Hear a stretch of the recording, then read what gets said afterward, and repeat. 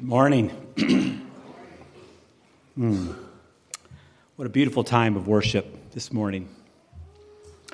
So as we begin this Advent season and this Advent message, on hope, my mind went to what is hope? Sometimes we kind of think we know a definition, but just to kind of take a moment, what is hope? And what's the difference between hope and faith? And I really kind of toyed with that in my mind, and so I went to the Webster Dictionary to get a definition for hope. And the definition, according to Webster, is that hope as a noun is a desire accompanied by expectation of or belief in fulfillment. So in other words, hope, which is another word for desire, and faith, which is belief, are connected. They are connected with each other. They play off each other in a symbiotic relationship, one really fueling the other. So let me give you an example. I am hoping to enjoy the delicious crock pot meal that is cooking right now at our home for this afternoon's Grace Group. See me afterwards if you'd like directions. That hope is based on faith in the cooking skills of my beautiful wife, and that Dominion Power will continue to supply electricity needed to that crock pot so that when we gather at about 1 p.m. this afternoon, we will be greeted by both an overexcited dog and an overwhelming aroma that will confirm that the meal is ready. The hope, I'm so hungry now, I can barely, let's just stop, we'll go eat right now, right? The hope is in the crock pot, with the resulting food and fellowship that will happen because of it, as a bonus to enjoy. That hope is based on faith in the crock pot and many great meals that we've had from it over the years. Hope is dependent on faith. If I didn't have faith in it, or my wife, or Dominion Power, then I shouldn't hope for a delicious meal and fellowship this afternoon. So my outline for today is very simple. Number one, God is the God of hope. A hope that is fulfilled in Christ. God is the God of hope. Number two, filled with hope. We are filled with hope. How are we filled with hope? If God is the God of hope, how do we get that hope? How are we filled with that hope? And finally, number three, power to hope. What is the role that the Holy Spirit plays in this Trinitarian gift of hope? Let's pray. Father, we thank you for this day. We thank you for an opportunity to gather in this time. We thank you for each person that has said, hey, I want to give this time to the Lord. I want to go. I want to worship. I want to be with God's people. Lord, it blesses my heart. It blesses all of our time and fellowship. And so Lord, we pray that you would open your word. As Jesus said, let him who has ears hear, let him who has eyes see. And we pray, God, that you would do that. You would open your word to us this day. In Jesus' name, amen. So, God of hope, number one, God of hope. Turn with me to our text this morning, which Irvin just read, very short, but Romans 15:13. Romans 15:13. May the God of hope fill you with all joy and peace in believing, so that by the power of the Holy Spirit, you may abound in hope. You see, the book of Romans, which was written by Paul under the inspiration of the Holy Spirit, is a treasure chest, as my friend Juan would say, of theological, biblical theology. It covers every topic you can imagine. Creation, justification, sanctification, salvation, Christian living, all of these covers. It's a great book to go to. But the book was written to the church in Rome that was made up of both Jews and non-Jews. And sometimes you'll hear that terminology, Jews and non-Jews, Jews and Gentiles, Jews and Greeks. There was this division between this group of people. Basically, for the Jewish people, you're either Jewish or you weren't. And anybody that was not Jewish were Gentiles, Greeks, or you'll hear circumcision and non-circumcision. So that's the separation. And you got to remember, too, that the Jews and the Gentiles generationally hated each other, as we still see being played out today in the Israeli and Palestinian war. Please continue to pray for that situation. Throughout the book, you can see Paul admonishing Christian believers from both these groups to put aside their deep-seated cultural animosity that they have for each other, because Christ's atoning work on the cross that has eliminated every division that can ever be made. This is a theme not only found in the book of Romans, but elsewhere. As we see here in Paul's letter to the church in Galatia, they had the same struggles. So listen to what Paul said to the church in Galatia, Galatians 3:28. There is neither Jew nor Greek. There is neither slave nor free. There's no male and female. For all of you are one in Christ Jesus. And if you are Christ, then you are Abraham's offspring, heirs according to the promise. You see, our passage today then is not a simple random blessing, but it is a repeated call for the hope that there would be unity. And this unity would manifest itself in joy and peace. And that the power to make this happen is based on the promises of God from ages past, and when God made his initial promise to Abraham, and it can be seen throughout Scripture ever since. So before we look at verse 13 any closer, let's jump back to verse 8, where we will see Paul's call for unity between the Jews and the Gentiles, and at least quoted 4 times. Paul will 4 times will quote from the Old Testament about this call for unity. So verses 8 and 9 is where we see Paul specifically saying, calling for unity among these two groups. Verse 8, for I tell you that Christ became a servant to the circumcised to show God's truthfulness in order to confirm the promises given to the patriarchs. The patriarchs are Abraham, Isaac, and Jacob. So in verse 8, Paul is very clearly saying that Christ came to be a servant to the circumcised. He came to serve and to fulfill God's promise that he gave to the patriarchs. And in verse 9, he includes the Gentiles in this promise and says in verse 9, and in order that the Gentiles might glorify God for his mercy. So both groups are connected. Both groups are given this promise. And then Paul goes on and lists 4 different defenses. So not just once, not twice, but 4 times that Paul gives this defense. And so we see here in the last part of verse 9, therefore I will praise you among the Gentiles and sing to your name. This passage comes from 2 Samuel 22:50, where David is saying this verse. He's saying this right after being chased by Saul. And then we see in verse 10, and again it is said, rejoice, O Gentiles, with his people. And that passage comes from Deuteronomy 32:43 in the time of Moses and Joshua. And then verse 11, praise the Lord, all you Gentiles, and let all the peoples extol him. And this comes from the book of Psalms. Psalm 117, verse 1, the author is unknown in that one. And then finally, in Isaiah, verse 10 of Isaiah, it says, the root of Jesse will come, even he who arises to rule the Gentiles. In him the Gentiles will hope. So we see in these 4 passages, 2 of them are from the historical books of the Bible. One is from the poetic book of the Bible, and the last one is from the prophetic book of the Bible. In other words, when God is saying this, when we read these verses, this is his plan. This isn't something that's just kind of dreamed up or thought. This is God's plan, that we would be united. And we see part of that plan is the root of Jesse.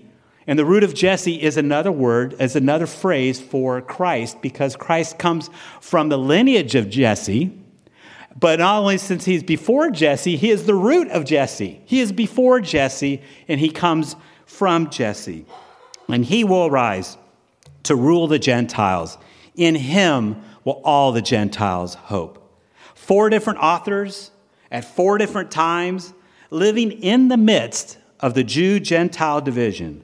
We see this, the hope of the Jews, and specifically, as seen here, of the Gentiles, is what? Is Christ. Is Christ, as planned by God and as prophesied in these passages.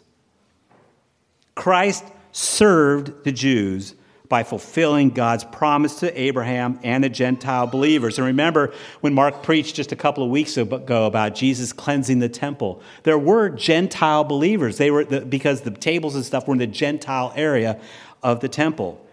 So the Gentiles are included in this promise. Both could put their hope in Christ because of their faith in God. Hope and faith for both Jews and Gentiles is found in Christ. Here's how John Piper speaks of the connection between hope and faith that I found really helpful. Hope is faith in the future tense. Think about that. Hope is faith in the future tense. And everything that can be said about hope biblically can be said about faith. But faith is more than hope because it involves trust in a person. You see, God is the God of hope, and that hope is found in our trust in him. His promises and his fulfillment of these promises to Abraham, Isaac, and Jacob. Promises that you and I now have in Christ are Emmanuel, who became God with us. And whose sacrifice clothes all those who have believed and have put their faith and trust in him, allowing us to stand firm in the hope that he gave them then and the future hope that he gives us now. This is why we can say Christ is their hope. Christ is our hope, looking back, and for us now, looking forward. Okay, so how are we filled with this hope? If God is the God of hope, how are we filled with this hope? Let's look back at verse 13. May the God of hope fill you with all joy and peace in believing. The fruit of hope is joy and peace. They are the outcome of the hope we have. In our Advent series, Mark and Steve will be sharing on joy and peace during the next few weeks. Then Nate will finish the series with love on Christmas Eve morning. So I'm going to let them elaborate on those a little later, but use our time now to focus on how we are filled with joy and peace. Don't we all want to be filled with joy and peace? Amen. So simply stated, how can we be filled with joy and peace? 2 words: in believing.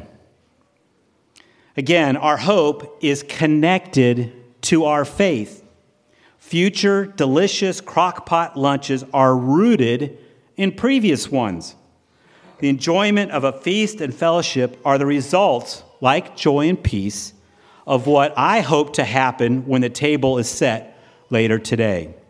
Likewise, our hope rests in the faith that God gives us when we trust him as Lord of our lives. Our hope in him comes from believing in him.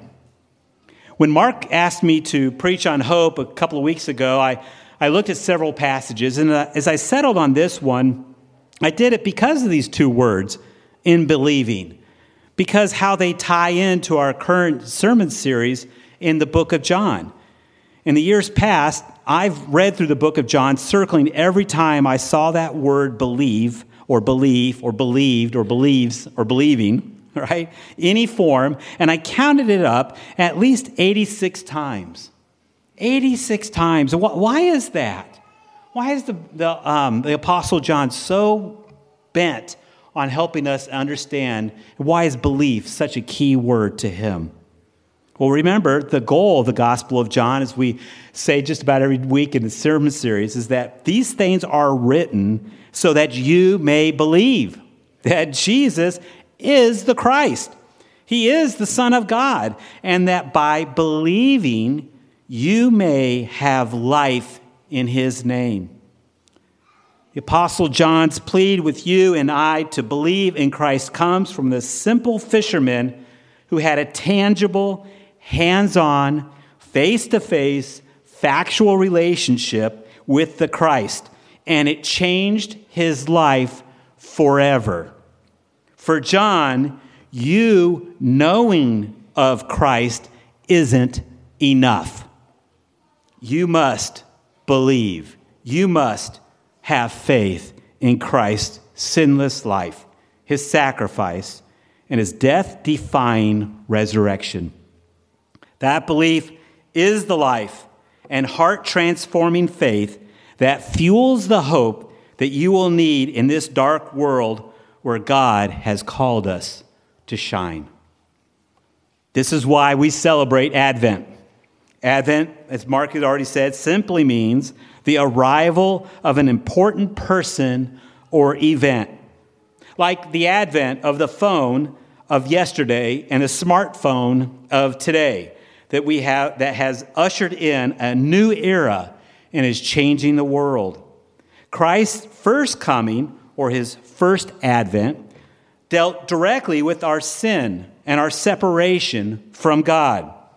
God dealt with this not by demanding we pay him for our rebellion, but inconceivably by him paying for it.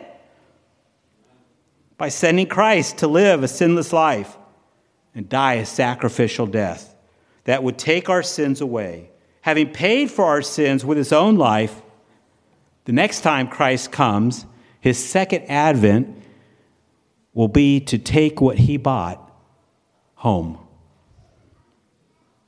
With that in mind, our mission as a church is to glorify God by making disciples who enjoy, embody, and extend the grace of Christ to everyone, everywhere. This happens as we, in faith, personally enjoy the grace God has given us, letting that grace transform our hearts and lives as we share that grace with others, because our hope is in Christ's second advent when he comes to take us home. I found that my hope and my faith in him is easy when life is easy, and is stretched when life is hard. I've had several seasons of stretching. Maybe you're going through one of those seasons right now. Seasons that words like this, of being filled with joy and peace, ring hollow, or only for the lucky ones. Can we speak heart to heart for just a minute? One struggler to the next. Before stepping away from God, try stepping nearer. Try stepping closer.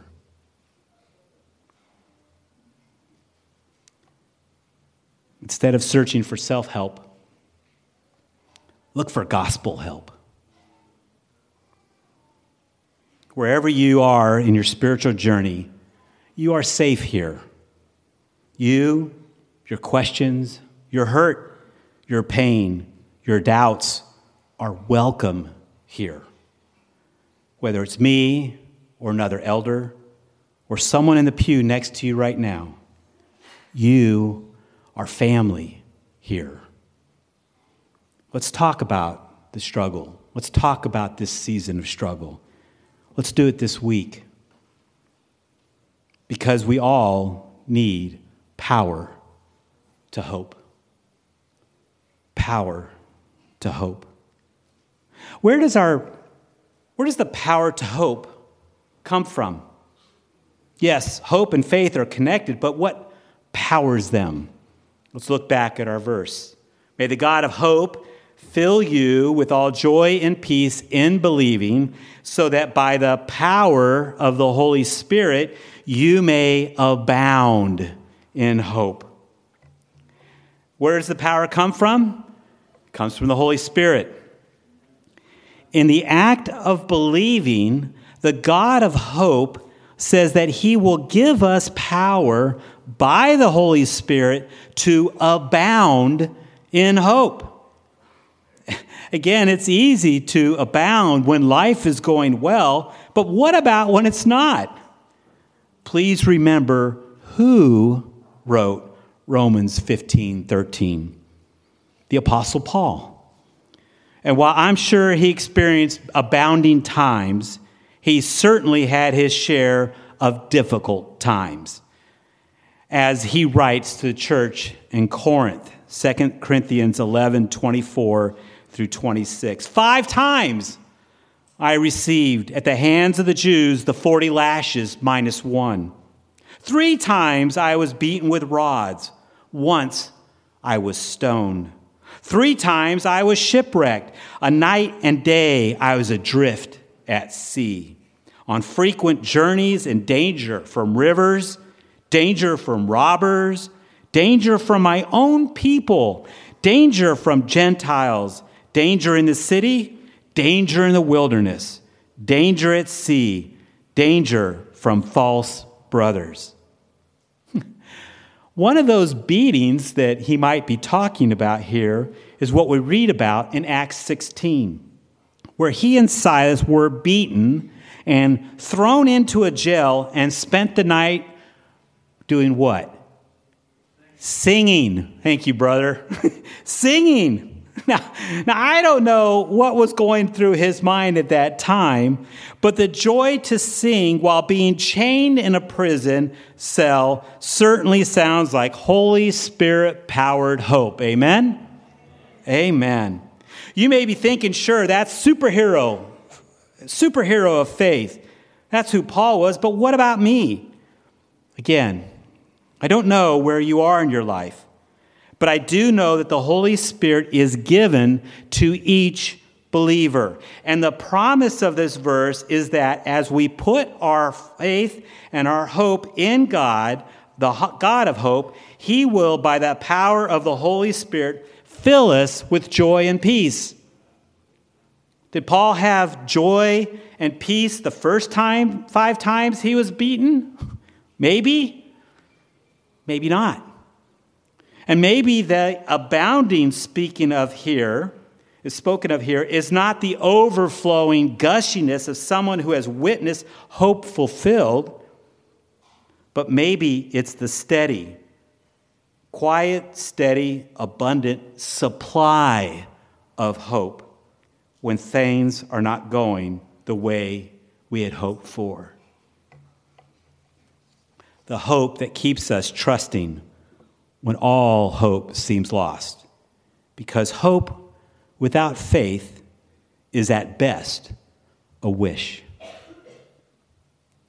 In conclusion, I hope that you've seen that God is the God of hope. That hope was fulfilled in Christ. And not just to the Jews, but to the Gentiles. Not to just the lucky ones, but to you and to me. God is the God of hope. I hope that you've seen that how we are filled with hope. That the fruit of being filled with a hope is joy and peace. But being filled by hope comes by faith and trust in a good God, even when life is tough. And I hope today that you know where we get the power to hope. It's not some kind of self-generated, motivational speaker, bumper sticker theology, but the power we get to hope comes from the God of hope. as we believe in him. And if life is tough, I want to walk that toughness with you. And that's what church is. It's where we walk those things together. So please, don't struggle alone today. Struggle, walk hand in hand with your brothers and sisters in Christ. My prayer for you this Advent season then is this. 3 things. Number 1, see afresh that God is the God of hope. That the hope for saints of the past is the hope for the saints of today. And that the price for the privilege of being a saint, which is what we are called, has been paid by Christ at his first coming and will be fully realized at his second coming. Number 2, that you will see how hope and faith are connected. Without faith, hope is at best wishful, genie in the bottle, lottery thinking. If you have not put your faith in Christ, believing he is who he said he is, do that today. What is holding you back? If you've not put your faith in Christ, what have you put your faith in? What is the foundation of your hopes? Is that foundation able to bear the weight of your hopes? Finally, I hope that you recognize the power God has given you by his Holy Spirit to be filled with joy and peace. Ask God to empower you this season to experience Christmas in a new way as you express it to others, hoping that it will fill you, both you and them, with joy and peace that brings glory to God, your hope giver. Amen? Let's pray. God, thank you that you are a God of hope and not just wishful thinking. That we can come to you and we can see that from eternity past to eternity in the future, you have a plan. And it's that both Jews and Gentiles, all men, all women, slave or free, male or female, that we would not continue to divide ourselves, but we would be unified in you. So, Lord, we thank you and we bless you. Now equip us to go and be hope displayers to the world that desperately needs us to shine that light to them. In Jesus' name, amen.